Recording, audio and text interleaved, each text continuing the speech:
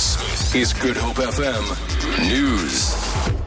Good evening. Western Cape Community Safety Minister Dan Plato was called on National Police Commissioner Riah Piyega to clarify how many police officers have left the service annually in the province. This follows recent media reports that the police have lost over 7,000 members during the last financial year. Plato says the figures are needed to ensure that services are delivered.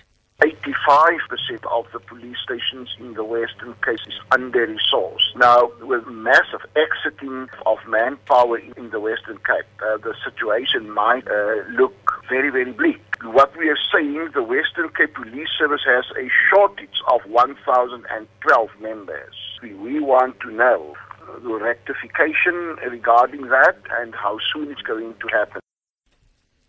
The Oudtshoorn municipality in the Little Karoo says it will pay a balance of 4 million rand it owes Eskom at the end of this month.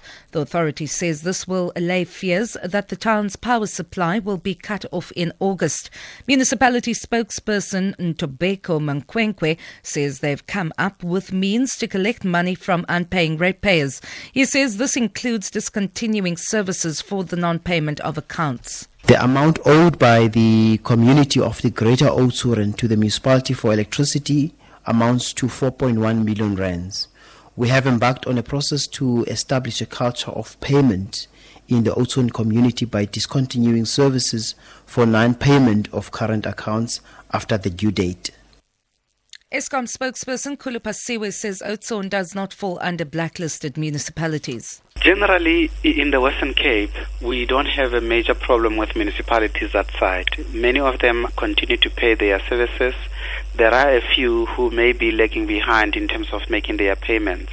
But unlike other municipalities elsewhere, many of the ones in the Western Cape are actually making an effort, meaning that although some are lagging behind, but on a regular basis they continue to pay some amounts to make sure that they try to settle their bill. The court case in which 6 Nigerian officials are fighting extradition to the US has been postponed to tomorrow.